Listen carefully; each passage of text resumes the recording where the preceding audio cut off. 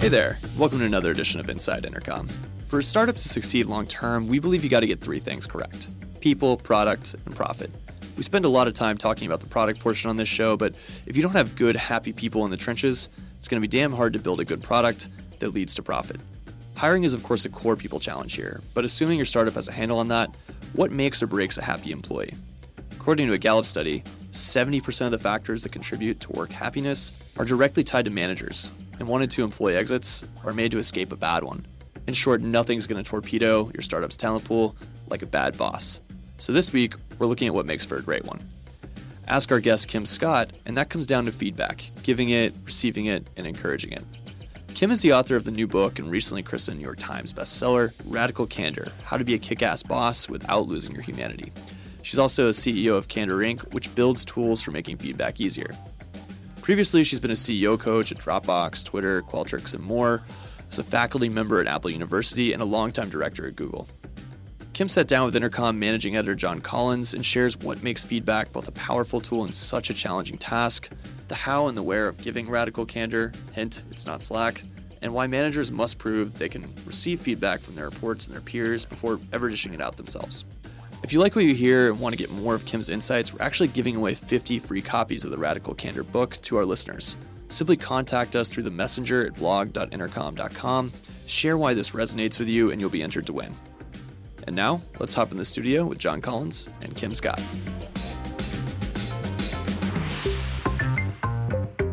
You're listening to Inside Intercom. Intercom, making internet business personal at scale. Learn more at intercom.com. So today on the show, I'm delighted to be joined by Kim Scott, author of Radical Candor, the book which promises to help you become a kick-ass boss without losing your humanity. Kim, you've got lots of Silicon Valley experience. You worked at Google, Apple, you've been a CEO coach for the likes of Twitter and Dropbox. But before that, you worked at, in your own words, 3 failed startups. And the common thread between them, you said, was bad management. Where were they failing in that regard? What kind of things were you seeing? Well, I'll tell you the kinds of things, in fact, I was doing because I was making a lot of the mistakes. So one of the most painful experiences of my whole career was hiring this guy. We'll call him Bob. And I really liked Bob. He was funny. He was charming. He would do stuff like we were at an offsite, one of those management offsites where you're playing some stupid get-to-know-you game that everybody hates, but nobody dares be the grouch who says how ridiculous it is. And Bob was the one who was brave enough to raise his hand and say, I've got an idea, and it's going to be much faster. Let's just go around the table and tell everybody what candy our parents used when potty training us. And weird, but fast. And the weirder thing was, everybody remembered. And then for the next 10 months, every time there was a tense moment in a meeting, Bob would whip out just the right piece of candy for the right person at the right moment. So anyway, odd, but I found it charming. We all loved Bob, found him fun to work with. Just one problem, however, with Bob was that he was doing terrible work. And it was puzzling because he had such a great resume. I learned later that the problem was he was smoking pot in the bathroom every day. But anyway, maybe explained all the candy. But I didn't know that at the time. I couldn't figure out what was going on. And because I liked Bob so much and didn't want to hurt his feelings, I didn't tell him when his work wasn't really good enough. I would sort of give him head fake praise. I'd say, oh, Bob, you're so awesome. You're so smart. I'm sure that if you focus on this, maybe you can make it a little better. Mm-hmm. And of course, it never got better. And after 10 months of this, the inevitable happened. And I realized if I didn't fire Bob, I was going to lose half my team.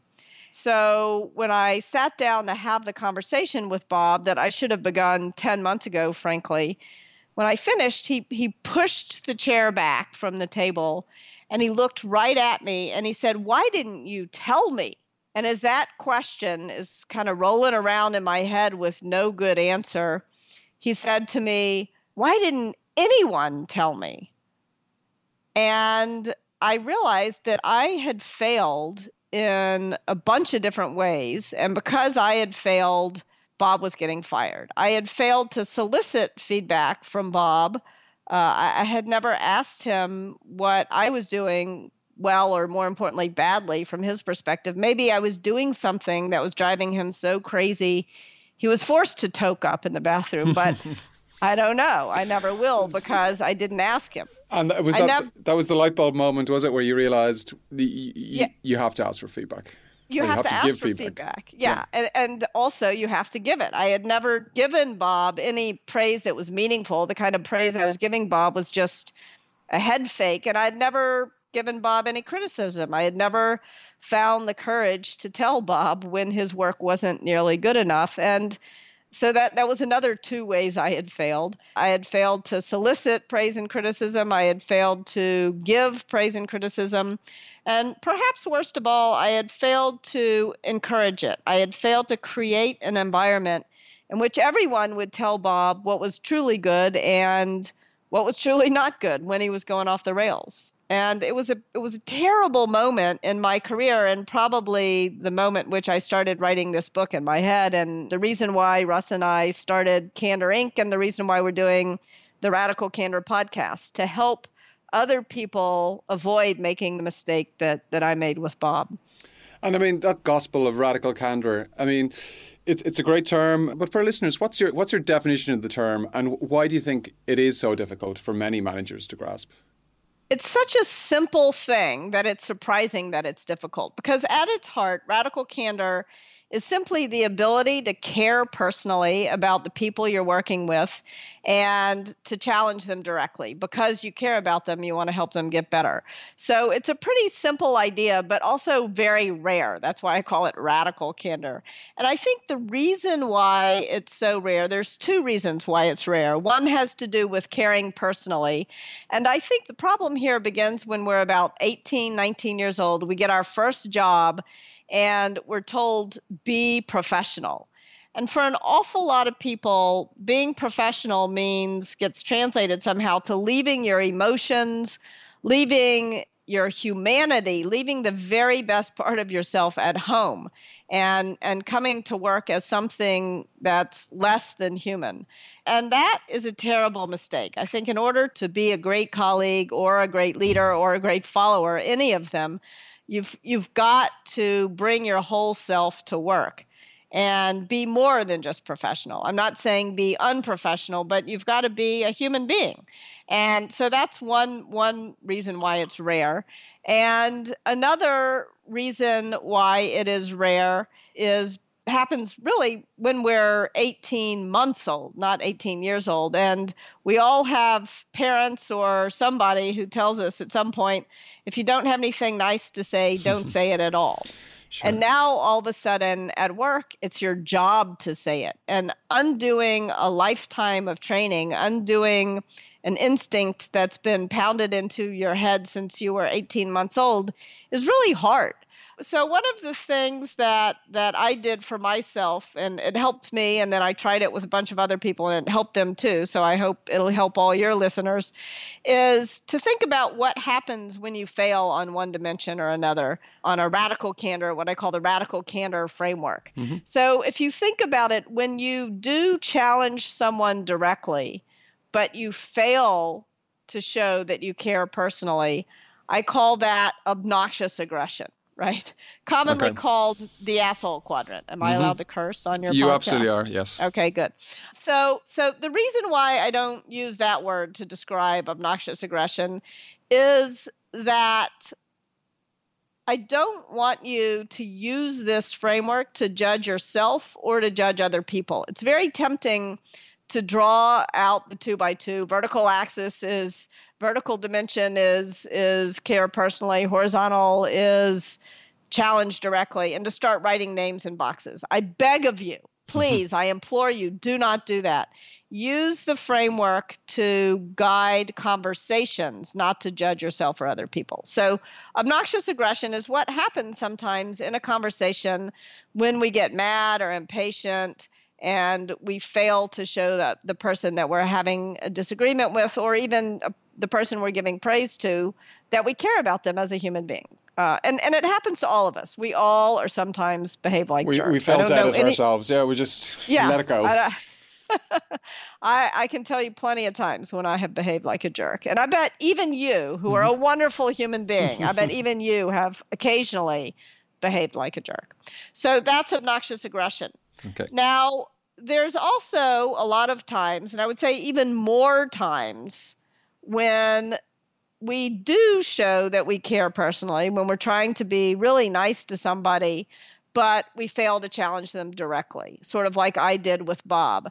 And that I call ruinous empathy. Okay. Ruinous empathy is responsible for the vast majority of workplace mistakes. The boss who wants to be everyone's friend, isn't it? I mean, it's... Yeah, exactly. Mistakes, frankly, in all relationships, but let's focus on work relationships now. And so I think ruinous empathy is really the thing to avoid. We like to tell stories about the colleague who's been a total jerk, but it's actually pretty rare. Most people are not total jerks, in my experience anyway. Maybe I've just led a sheltered life. Now, of course, there's a third mistake that we all make from time to time, too. And that's where, and it usually happens because we're busy or focused on getting our own work done, and we just need to retreat to our own corner. But these are the times when you neither show that you care personally nor challenge the person directly. And that, when you fail on both dimensions at the same time, I call that manipulative insincerity. Okay. So hopefully sort of naming mistakes when you screw up on one dimension or another with some colorful language will help you avoid those mistakes. Yeah, I mean, I think people are always worried just what's the line between being candid and then actually causing damage to the employee, yes, or to someone, a peer's morale. I mean, that seems to be the thing I think that most people are afraid of. Like, how do you judge that between, constructive feedback versus, hey, you're crap at your job? Yeah. So I think it's really important question because radical candor gets measured not at your mouth, but at the other person's ear.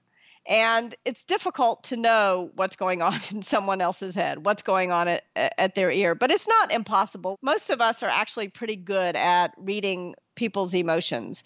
So the most important thing you can do is to make sure that when you're delivering feedback, whether it's praise or criticism, to do it in person, because then you can see the person's reaction so that you can understand whether you want to move out on the care personally axis. In other words, you may not have been clear enough and you may need to challenge a person even more directly, or you need to move up on the care personally axis and react to the emotions that you're seeing. React with compassion. Show the person you care about them, that you're there to help them, but not back off the challenge. Just because somebody's getting upset about what you said doesn't mean that you've made a mistake. It just means they're having an emotional reaction and you need to react with compassion. Does that make sense? Absolutely. But I think that's the place where people need to feel empowered that, as you say, because someone is getting emotional doesn't necessarily mean you've given, the wrong feedback or you need to stop, well, maybe you do need to stop at a certain point. You use your common sense, but it is an emotional reaction rather than necessarily what the feedback is the issue. Right. I mean, I really want to reassure people that just because somebody is upset about what you've told them doesn't mean you've said it in the wrong way. There are no magic words. When you have to criticize somebody about their work, and most of us pour our heart and soul into our work. We spend more time working than we do doing anything else in our lives. So when you criticize somebody's work, they're likely to be upset about it. They wish they hadn't made a mistake. And your job then is to react with compassion, not to try to find some magic words so that the person won't get upset, because there are no such magic words. Sure. It sounds though as if you're not a big fan then of things like email feedback or, Slack or any of these other tools we all use every day now. You think face-to-face, particularly I suppose if it's a big issue, is the way to go? Yes, I think, or even if it's a small issue that if it piles up might become a big issue, I think the best feedback I've ever gotten in my career happens in impromptu 2-minute conversations in the moment.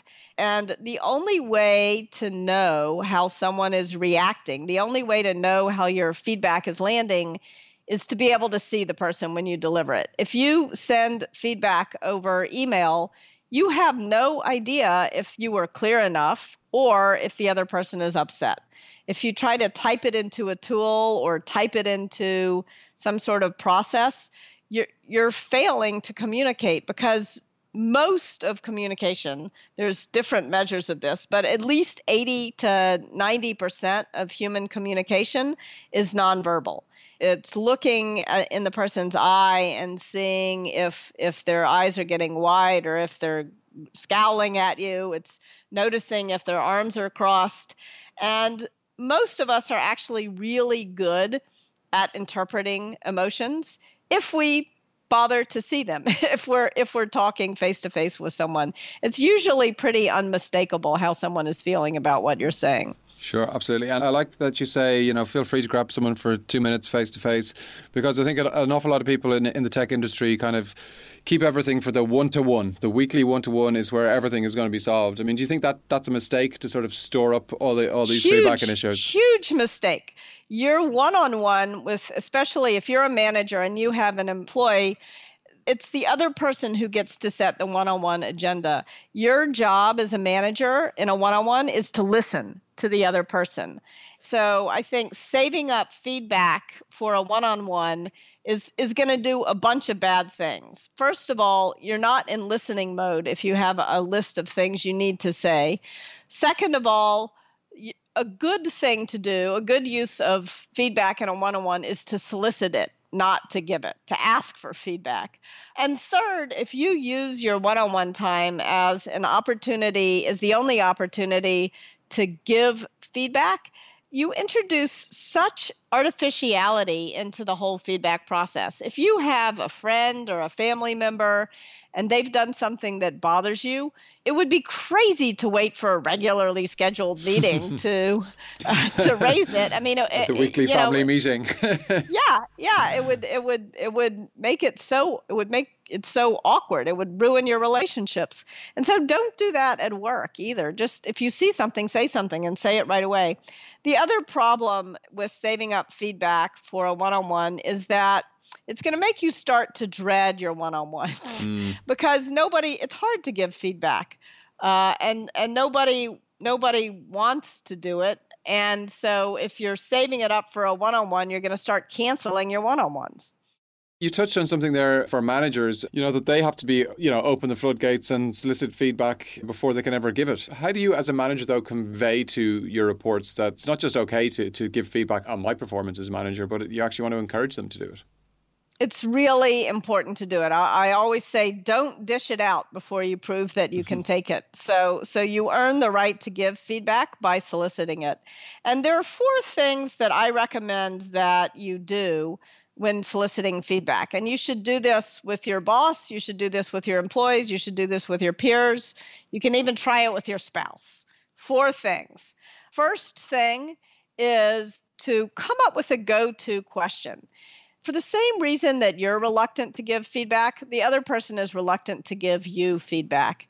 And so it's really important that you come up with a question that falls trippingly off your tongue, that you're comfortable asking. So right now, as you're listening to this podcast, come up with your go-to question. I'll give you 2 examples. Okay. My go-to question is there anything that I could do or stop doing that would make it easier to work with me? Or in the case of my spouse, to live with me. Or my kids, could ask them that too. But I was talking to a friend of mine, Christina Quarles, who's the CEO of OpenTable, and she said, I could never ask that question. It would feel so artificial for me. The question that I like to ask people is, here's what I think. Tell me why I'm smoking crack. So okay. whatever question version works for you, use it. But come up with something you can ask. Mm-hmm. So that's step number 1, is come up with a go-to question. Step number 2 is to embrace the discomfort. Because remember, the person doesn't want to give you any feedback. And so the best way for you to get them to say something is to embrace the discomfort, because it's tempting to feel like, oh, if I make you comfortable, you'll tell me the truth. But the thing that's going to make the other person comfortable is to let them off the hook and say, oh, everything's fine. You can't do that. So simple technique for embracing the discomfort that I've learned is Simply this: shut your mouth and count to 6 in your head. I only just made it to 2. Yeah. 6 is a long time. And you got to count like 1, 1,000, 2, 1,000. If you count to 6 in your head, the other person will say something just to break the silence, because most people can't endure 6 seconds worth of silence. We're all very right? uncomfortable with silence. Yeah, totally uncomfortable. So having shut up for 6 seconds, which is hard, the person's going to tell you something. When they say something, it's really important not to react defensively. So step number 3 is to listen with the intent to understand, not to respond to the person, right? Mm-hmm. And having done that, your 4th step is then to reward the candor. Now, it's easy to reward the candor if you agree with the feedback. You fix the problem and you tell the person that you fixed the problem. It's hard if you disagree with the feedback, which you will disagree with some of the feedback. Feedback is a two-way street. You don't have to agree with all of it. This is not a thank you, sir, may I have another kind of situation. So if you disagree with the feedback, the thing that I recommend that you do is, first of all, in the moment, find that 5% of what they said that you can agree with. And second of all, wait a day or two so you're sure you're not in a defensive frame of mind. And then explain to them why you disagree. Sometimes the only reward you have to offer is a fuller explanation of your point of view. Yeah. And of course, it's not just critical or feedback about problems or issues. I mean, I think a lot of people have problems praising people who work Yes. with them or for them. And I think, is it maybe that people are afraid to patronize, their teammates? I mean, what do you think people struggle there as well? I think that a lot of people struggle with praise because praise can feel arrogant. Like, who am I to judge what's good and bad? I think that's one reason why people struggle. We get a lot of questions from our podcast. Listeners of the Radical Candor podcast write in with interesting dilemmas on why they're reluctant to praise. I think another common trend that we've seen is that they're afraid that if they praise somebody, they will cause them to rest on their laurels.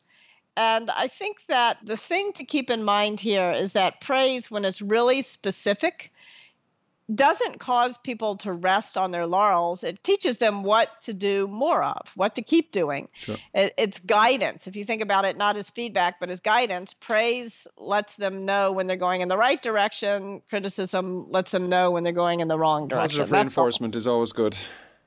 Yeah, but it's not merely positive reinforcement. And if you praise in public, it's letting an individual, but not just that individual, but the whole team know what success looks like and feels like. Because sometimes people do something and they don't know whether it's good or bad, and they can't know unless you tell them. Mm-hmm. So it's important for that reason. I think another reason why people are reluctant to praise is that it often feels insincere. I think so many people have been taught to give the so-called feedback sandwich, which is say something nice, then give the criticism, and then say something nice again, that we've all had the experience of BS praise, insincere praise. And so people are suspicious of praise now. And so don't give the feedback sandwich. Make sure that when you give people praise, it's sincere, that you really mean it. And I think another common mistake that people make with praise is they think that praise is the way to show you care personally, and criticism is the way to challenge directly. But that's exactly wrong. Praise should both challenge and show that you care, and criticism should also both challenge and show that you care. So I think that realizing that both praise and criticism are going to help people achieve better results and find success makes it much easier to give praise that's radically candid. Sure. You'll know this better than most from your own early stage company days, but startups often feature many first-time managers, and we've all been a first-time manager. Where do you see them struggling most? I mean, what's the mistake you've most often come across? It's really interesting, but I think the most common mistake, and this is not what people like to talk about, but the most common mistake is ruinous empathy. The most common mistake that first-time managers make is they fear looking like a jerk, And so they don't tell people when their work is not nearly good enough. I remember when I was early in my career and starting a company and a first-time CEO of a software company, I got this email from about 10 of my employees. And it was an article, and the article said that most people would rather have a boss who's a total asshole than a boss who's really nice but incompetent. And I started thinking to myself, do they think I'm a jerk or do they think I'm incompetent? And which one is worse? And I don't want to be, surely these are not my only two choices. I don't want to be either one. And I think a lot of people fall prey to this false dichotomy, feeling like they have to choose between being competent and being a jerk. And you don't. You can be radically candid. You can both care personally and challenge directly. So I think that the majority of new managers make the ruinous empathy mistake, and then others make the obnoxious aggression mistake. They think, oh, if I'm too nice, then I'm not going to be successful, so I'm entitled to be a total jerk. They go in with all guns blazing because they haven't done it before. Right. But it's actually more rare than you would think. The much more common mistake is ruinous empathy. You've said that to be a great boss, it's important to know your employees at a human level. I mean, what does that mean? Because I think that's maybe what some people are trying to do when they're too empathetic. Yes. It's really interesting getting to know your employees. So, I mean, first of all, I will say that too much empathy is not about knowing people well. Often it's about worrying whether or not they like you. So there's a big difference between caring personally and being liked. And too much concern about being liked is actually going to move you towards manipulative insincerity, to an even worse place than ruinous empathy. So I think it's really important to remember that your job as a manager can sometimes feel like a lonely one-way street. You have to care, but not worry too much about whether or not people care about you. So that's number one. And that can be hard. One of the things that makes it much easier to do this is a simple career conversation technique that Russ Laraway, my co-founder here at Candor Inc., developed when he was at Google and also rolled out when he was at Twitter. And these are three simple conversations. Like, caring personally doesn't mean you have to blow your family off and have dinner with your employees instead of your family. Let me just start there. Okay. But it does mean you have to take some time at work to get to know them. But not huge amounts of time, but significant time. So career conversations involves 3 conversations with each of your employees, 3 45-minute conversations. The first one is a get to know you conversation. And this one often begins with a question, something like, starting with kindergarten, tell me about your life. Now, of course, if the employee looks horrified and would rather die than tell you about their childhood, you can start in grad school or, 5 years ago in their career. Sure. You don't have, this is not you playing psychiatrist and them lying on the couch. It's just a get to know you conversation, wherever they're comfortable starting.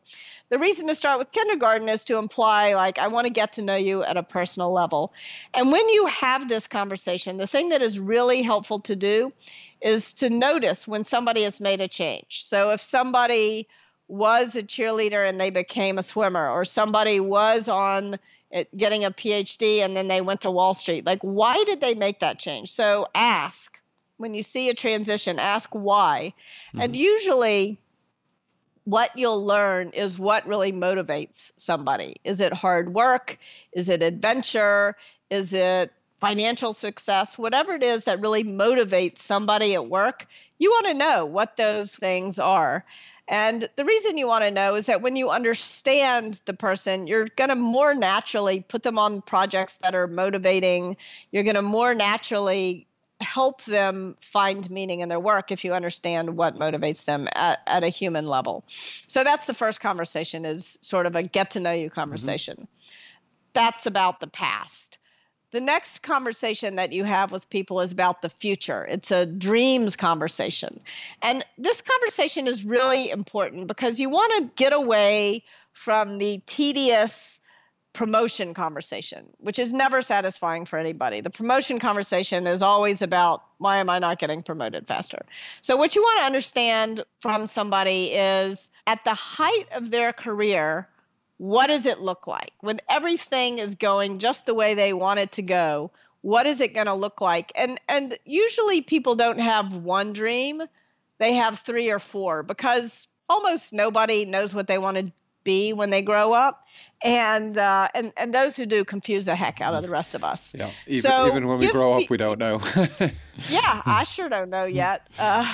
So you want to make sure that you're giving people the space and the freedom to dream big. You want to understand what they really want out of life in the future and out of their careers in the future. And you want to sort of name those dreams and make sure there's 3 or 4 of them. And then the third conversation that you have is the more tactical one. And this is where you come up with a career action plan. And you sort of think, okay, if let's say dream A, in my case, dream A is to be a great novelist, and dream B is to be a great entrepreneur, and dream C is to be the angel in the house. So what are the skills that I need to develop in order to achieve each of those dreams, and how important are they for each of the dreams?